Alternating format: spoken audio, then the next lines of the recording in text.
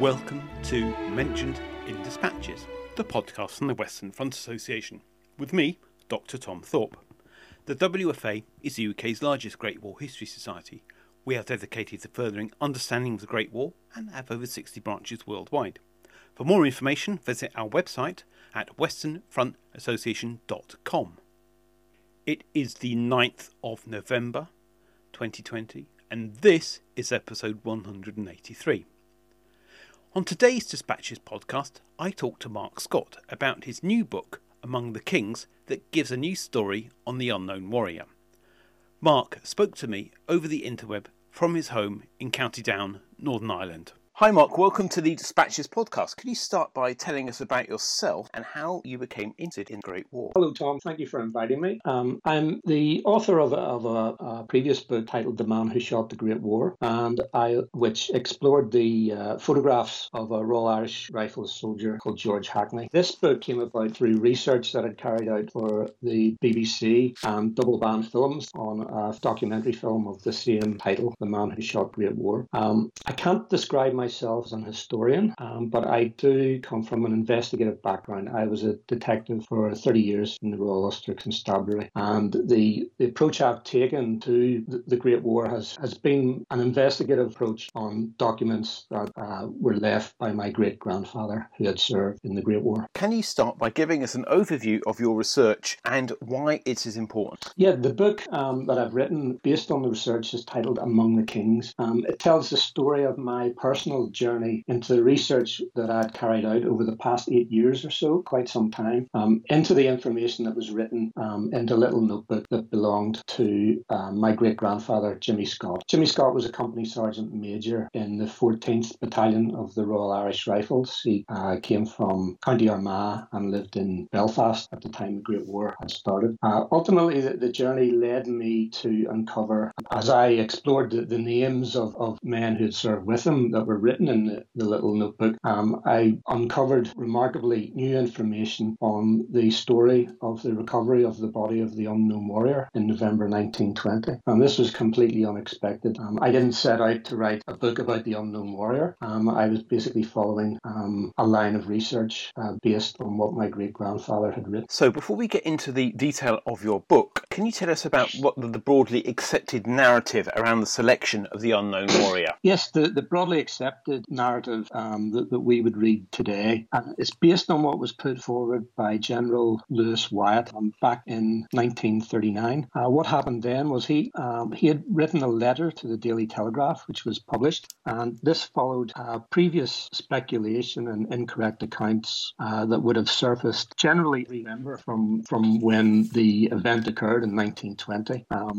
Various different accounts would appear in the press, some incorrect and some made up of previous incorrect accounts. So I think General Wyatt wanted to just put the record straight. And in November 1939, he penned this letter to the Daily Telegraph. And basically he outlined the details that he was aware of. He was in charge of the Department of Graves Registration and Inquiry at St. Paul, where the selection of the unknown warrior took place. The whole concept was put forward by a chaplain, the Reverend David Railton, MC, and he thought of the idea early on in the war in 1916. He thought of this idea of having an unknown warrior that could be the centre of mourning, if you like, for all of those who were missing during the war. It was quite forward thinking of him at that time. After the war ended, he followed up this thought and he made a proposal which he sent through the Dean of Westminster, and it eventually got the eye of the King.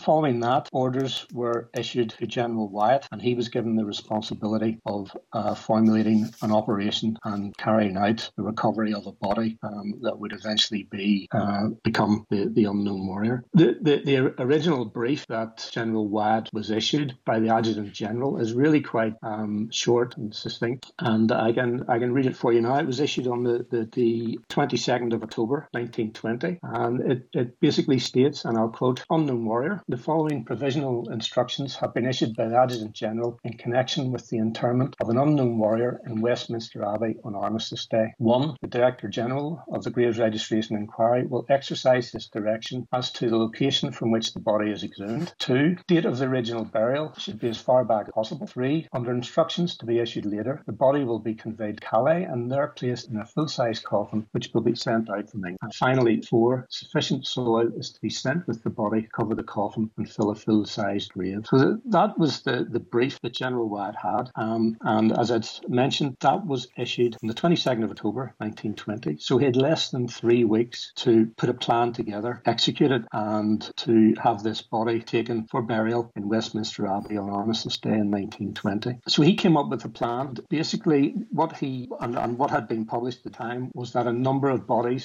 he mentions 4, but various accounts have different numbers, but basically 4 bodies were brought to his headquarters at St. Paul in France. The date of this has been a question, and it's a big part of the information in my book.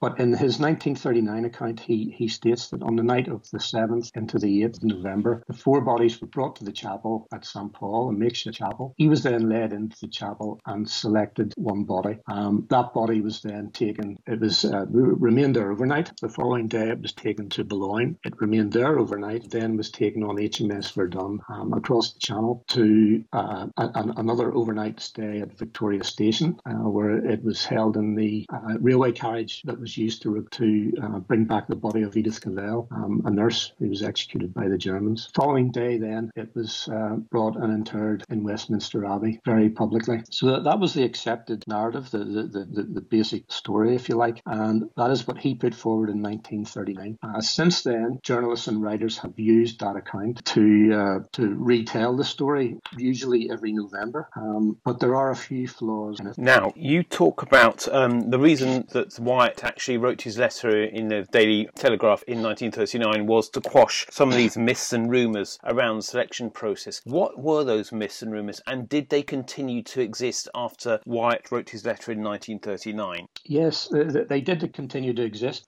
Various accounts, as I've mentioned, had surfaced from a number of different sources, even from before the body actually arrived at Westminster Abbey. As it departed Boulogne on the 10th of November, a report appeared in the Times speculating as to where the body came from. And this is a big thing, the story, and I suppose it's the public and the press's own interest was fired up by the whole operation.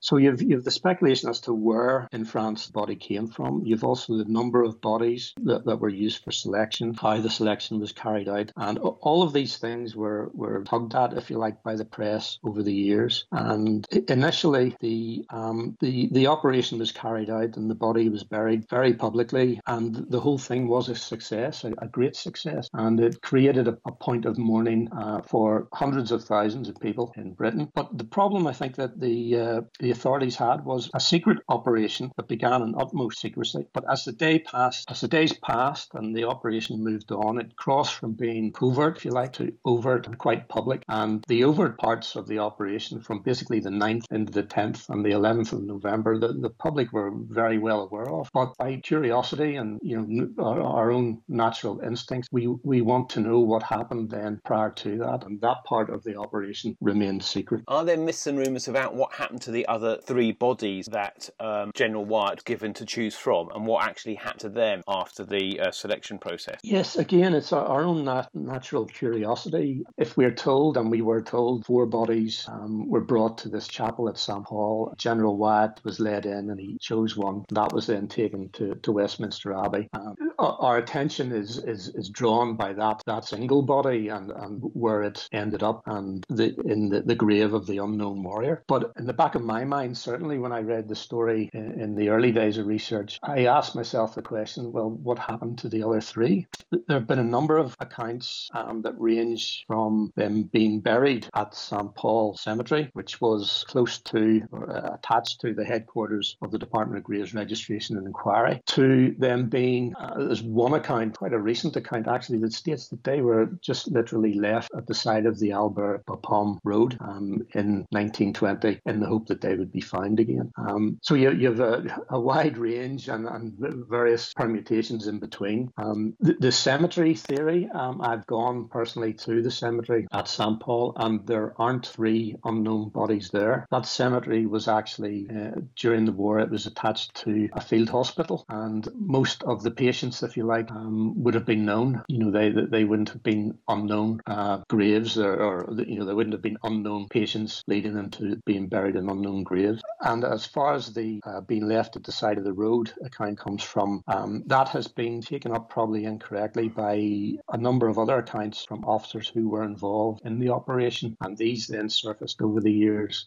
But it still leads, the main question in the back of your mind is, yes, the unknown warrior brought to Westminster Abbey, excellent, a terrific concept, but what happened to the other bodies? Well, it's a natural question to ask. Well, hopefully we will discover that in the next few minutes. So now we're broadcasting on the 9th of November 2020. Well, obviously we're recording this mid the COVID pandemic and having to isolate, etc.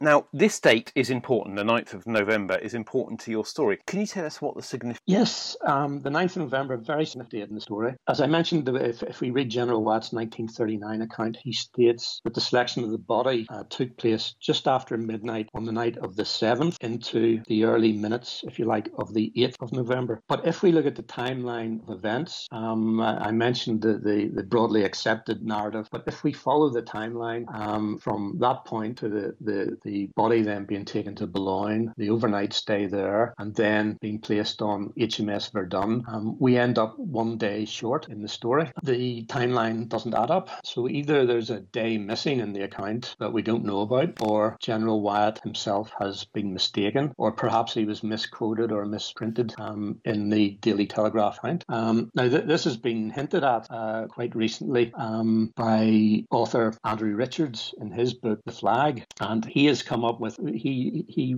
realised the same things that I realised, that the timeline doesn't match up. And in fact, if you read accounts post 1939, the journalists and authors that try and piece together the story, they end up sort of fudging between the 7th and 8th and the 10th. They realise that there's something missing, a day missing, and they sort of try and brush over it. So there was no definitive account. Now, what I did, I started to look at the lesser known and the lesser ranking officers involved in the operation. This was started by the names that I'd discovered in my great-grandfather's book. One of them, an officer, a major called Ernest Fitzsimon. He'd served in the 14th Royal Irish Rifles, and he then went into intelligence roles at brigade and staff level within the 5th Army. And after the war, he then remained in France and served then under General Wyatt in the DGRE, the Department of Graves Registration and Inquiry. I followed up his name in the book and tracked down his son, who's still alive, I'm pleased to say, and lives in Canada. And he provided me with numerous documents, photographs, and happened to mention that, yes, my dad planned that unknown warrior thing. And to be honest, I took it with a pinch of salt. But as I started to look into the documents that he had shown me, I began to realise that he was actually involved in the operation. So I started to look at the lesser people involved and their roles, and uncovered a number of accounts that put into question the start date, the 7th, 8th November. I then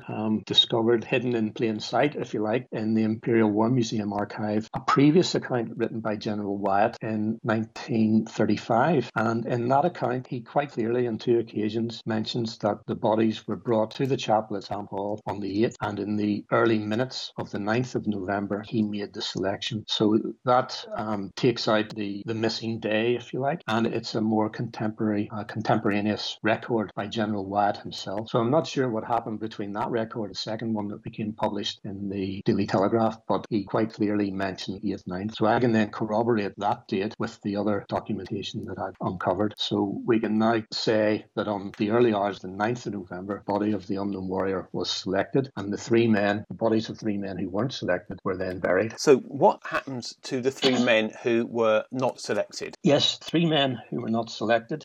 Again, the question that everyone asks themselves. When I began researching the lesser-known men and officers involved in the operation, when I began researching the lesser-known names involved in the operation, I collaborated with 2 film producers, Pete Pete Ross and Jason Davidson of Squeaky Pedal Productions. So they followed up a few leads I gave them, and they were able to uncover a document that was marked secret, handwritten document. It only came to light 2008, and it was a handwritten document issued to a captain at the time called Albert Fisher. Now, Albert Fisher had served through the ranks and was commissioned around about the middle of the war, and eventually promoted to captain by the end of the war. And he went on then to serve in the DGRE, not at St. Paul, but at another their bases at Duisans, which is between Arras and Cambrai. The secret document was issued to him on the 6th of November 1920, and I can read from it here. It is amazing. It was issued by a major called Hild, and it's handwritten, marked secret at the top, and at the top it's headed Cagnicourt, BC. Now, when I was first, Pete Ross and Jason Davidson showed me this, and they asked for my comment on it. When I looked at Cagnicourt, BC, I couldn't understand what that was, but as I read on, it became apparent. And the document basically states, and I'll quote from it: 1. Please arrange for a party of 4 French civilians equipped with shovels for exhumation work and an ambulance capable of proceeding to St. Paul and back to be at the aforesaid cemetery 15 hours, November the 8th. You will personally see that they are there and hand them over on arrival to Lieutenant Colonel N.G. Tronson, commanding No. 1 District. Having done this, you will return to your camp and stand by in case you're needed. The ambulance driver should also be a Frenchman. 2. 2200 hours on the same date, you will again return to the cemetery with the French labour, equipped as before, plus lanterns, and reinter in the cemetery 3 bodies, graves having been dug in the meantime. For this work, again, you will not be needed, but will be required to stand by in your camp. And finally, 3. The contents of this document will not be communicated to anyone, and you will arrange for the civilian labour yourself. I will come to see you on Sunday, which would be the 7th of November. I will come to see you on Sunday to ensure all plans satisfactory. 6th to 11:20, copy to Colonel Tronson. So it became apparent that the Cagnicourt, BC actually stood for Cagnicourt British Cemetery, and it appeared to me that these were the orders to reinter the bodies of the 3 men who hadn't been selected as the unknown warrior. Yeah, Mark, I'm intrigued. So what happens next? Well, I continued to explore the contents of that document, and along with 2 film producers, Pete and Jason, we met with the Commonwealth War Graves Commission. We met with them, and we put over what we showed them what we had discovered, and we put forward the proposition to them that these 3 bodies may be buried in Cagnicourt Cemetery. They couldn't confirm, or by the same token, they couldn't negate what we had proposed, and they basically said that they agreed these were orders. That the names in the orders, Hills and Tronson and Captain Fisher, all matched the chain of command which they had in their records for the DGRE, the Department of Graves Registration and Inquiry, which were the forerunners of the Imperial War Graves Commission and the Commonwealth War Graves Commission. So the chain of command seemed to be in place, and it would be the correct chain if such an order were issued. Now, the point that they made was, were the orders carried out? So I then tracked down the family of Captain Fisher, his granddaughter in particular, in England, and spoke to her, a lady called Sandra Hewitt. So I wanted to know the provenance, if you like, of this document. How did it come to light? And it was found in its own envelope, which was also marked secret, and it's addressed to the OC GRU 14, which is Graves Recovery Unit number 14. These were units that went basically across the battlefields and after the war and uncovered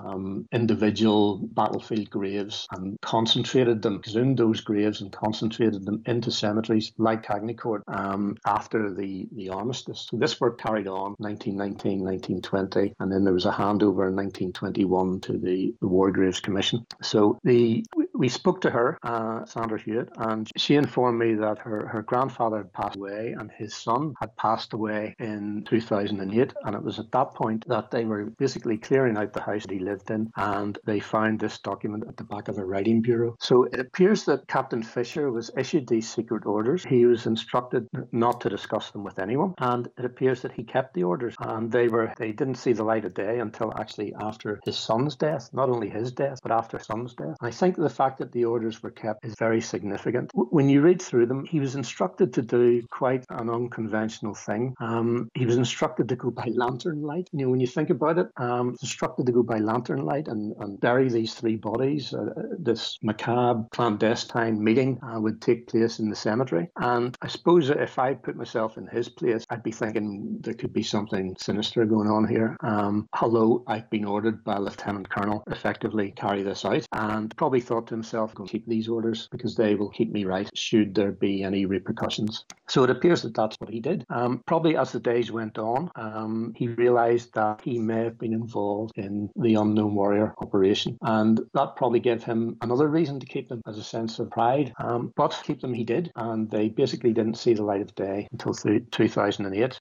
Sandra Hewitt's late husband, Professor Chris Hewitt, sent them to a local publication, the Black Country Bugle, and the letter was published there, and he had hoped that someone would maybe take up the lead and try and find out more about it. That unfortunately happened until now. I then found that there were two other officers involved who were they were relatively junior of time, a lieutenant called Cecil Miller Smith and another captain called Williams. And I discovered that over the years, both those men had made their own account of what happened after the three bodies were selected. And they, in some part, corroborate what we found in the Albert Fisher document, in that the bodies were taken away and there was a rendezvous. So I think we have the beginning of the story. The rendezvous was the Albert Bapaume Road.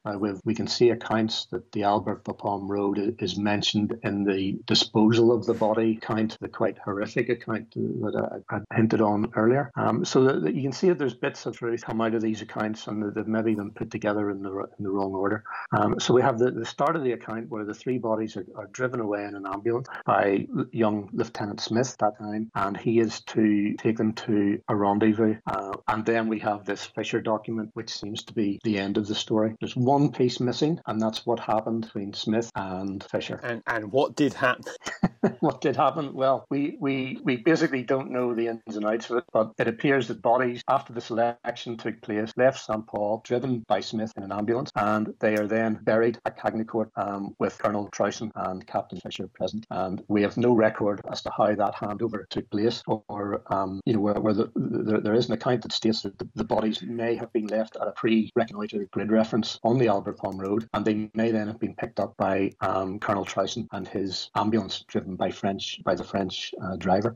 So that piece of the story we need to just piece together, because there's no record of it. But the end of the story of the three bodies being buried at Cagnicourt, we do have an account of, and the account that was held and retained and kept secret by Captain. Yep. So why was the process of selection covered in such secrecy? Well, basically, Tom, the identity of the Unknown Warrior could not be known. It still cannot be known. That would basically ruin the whole concept. So even if the location from where the body was exhumed was disclosed, well, if you were a widow or a mother or a father back then, and you knew that your son, for instance, was lost at Thiepval at the Somme, and you then later discovered that the body of the Unknown Warrior was taken from Ypres, well, the genie's out of the bottle, if you like. You could then say, well, that body in Westminster Abbey can't be my son. So secrecy had to be maintained in order that the hope of the thousands of people who actually went to Westminster Abbey and filed past the grave could be maintained, that no one could say otherwise, that the person in that grave could be their son or husband. So for that reason, secrecy was maintained. To the extent that we know that misinformation was actually purposely put out by the DGRE during the selection process. We have an account, for instance, of one man, Cedric Hardwicke. He was an actor before the war and continued acting after the war, quite a famous actor. He was knighted, Sir Cedric Hardwicke. But in 1920, he was an officer. He was a lieutenant in the DGRE. He was actually one of the officers instructed to guard the body of the selected Unknown Warrior overnight at Boulogne. And he writes in his memoirs, which are written in 1936, a book titled Let's Pretend. And in that book, he writes that he was purposely instructed to send the press on wild goose chases whenever they inquired about the selection process of the Unknown Warrior. And he specifically writes that he sent them to all sorts of little villages and where nothing was happening, in order to deflect their attention from what was actually happening at time during the selection process. It's probably around about the 7th of November. So we can see that misinformation information that was put out. And this is probably reflected in the account of General Wyatt, where he states that the three unselected bodies were buried at St. Paul. It would be convenient for him to say that his base was at St. Paul. However, there aren't three bodies there, three unknowns. The other thing is Cecil Smith, he was also a lieutenant at the time. Later, when he was Major General, Sir Cecil Smith, he served in the Second World War as well. He writes an account where he stated that the appearance of three crosses of three unknown graves at St. Paul on the early hours of the 9th of November, if they suddenly appeared overnight, that would raise the attention of the press. So we can see that at Cagnicourt, if there were three burials made, and we believe that there were because of Albert Fisher, Captain Fisher's orders, they probably were not marked. So it would be the case then that there would be a gap in the cemetery. Now, I checked the records, the burial records and the burial returns at Cagnicourt Cemetery, and we can actually see where Captain Fisher was working on the 10th of November, which if he had in effect worked a night shift on the 8th into the 9th, the 10th would have been his next working day. And that area basically just in front of a section of the cemetery where there is a gap. And in that gap, you could place three bodies. Unfortunately, I can't say for sure if that's where the bodies were laid to rest. But I think it's important that what we can say is, based on this document, is that they weren't just discarded at the side of the road, the Albert Bapaume Road in France, in the hope that they may be recovered by later burial parties working in the area. But I like to think of them as not the unselected unknowns, which have been described. I like to think of them more as three men, the bodies of three men who served their country beyond the grave, in helping to preserve the remembrance and a point of remembrance for the bereaved of the unknown. So how's your story being received by people in Northern Ireland and the UK as a whole? People in Northern Ireland are actually amazed, and they've taken it with a sense of pride. The Ulster Division obviously lost numerous men fighting right across the front at the time, but in particular at Thiepval and in Belgium and near Messines. It was where my own great-grandfather was killed in action. He fortunately has a grave, but there's the Thiepval Memorial to the missing holds the names of some 72,000 names, and again the Men in Gate, over 50,000 names of men who were denied a grave. And these locations have become points of pilgrimage, in particular for people from Northern Ireland. So the people I've been speaking to about this, they have received it with a sense of pride. The fact that there are three, in effect, Ulstermen involved in this operation: Williams, Smith, and Fitzsimon. Fitzsimon, who served with the Royal Irish Rifles, 14th Battalion, and the other two men served with Enniskillen and Fusiliers and with the Royal Engineers. So that there is a big Irish involvement in the uncovering of this story, if you like, and Northern Ireland people will obviously pick up on that. Wider afield, General Sir Roger Wheeler wrote the foreword for the book. He was quite taken aback by the depth of research and also the fact that this aspect of the unknown warrior, we can now hopefully draw a line under what happened to the other three bodies. It's quite a big part of our national heritage, the concept and the grave of the unknown warrior. And I think it's a good thing, and it has been received as being a good thing that the question over the three unselected bodies has been addressed. One thing that I'm always asked, practically everyone that I speak to about this asks me, you're not going to uncover the identity of the unknown warrior, are you? And of course I'm not. And even if I had uncovered information that would indicate maybe where he was selected from, which I didn't, but even if I had, there's no way I would publish that. It would be kept as secret as Captain Fisher's orders. Well, I would hope they would be more secret, but that is an aside. And finally, Mark, where can people read more about your story and hopefully get your book? The book is published by Colourpoint Blackstaff Press, which are based in Newton Ards here in Northern Ireland, and it should be available, as they say, in most good bookshops and online. Mark, thank you very much for your time. Thank you. You have been listening to the Mentioned in Dispatches podcast from the Western Front Association with me, Tom Thorpe. Thank you for all my guests for appearing on this edition. The theme music for this podcast was George Butterworth's The Banks of Green Willow. It was performed by the BBC National Orchestra of Wales, conducted by Chris Russman, and produced by Biz Records. This recording is part of a collection of orchestral works by Butterworth, performed by the BBC National Orchestra of Wales and supported by the Western Front Association. This is available from all good record stores under the record code BIS2195. Until next time.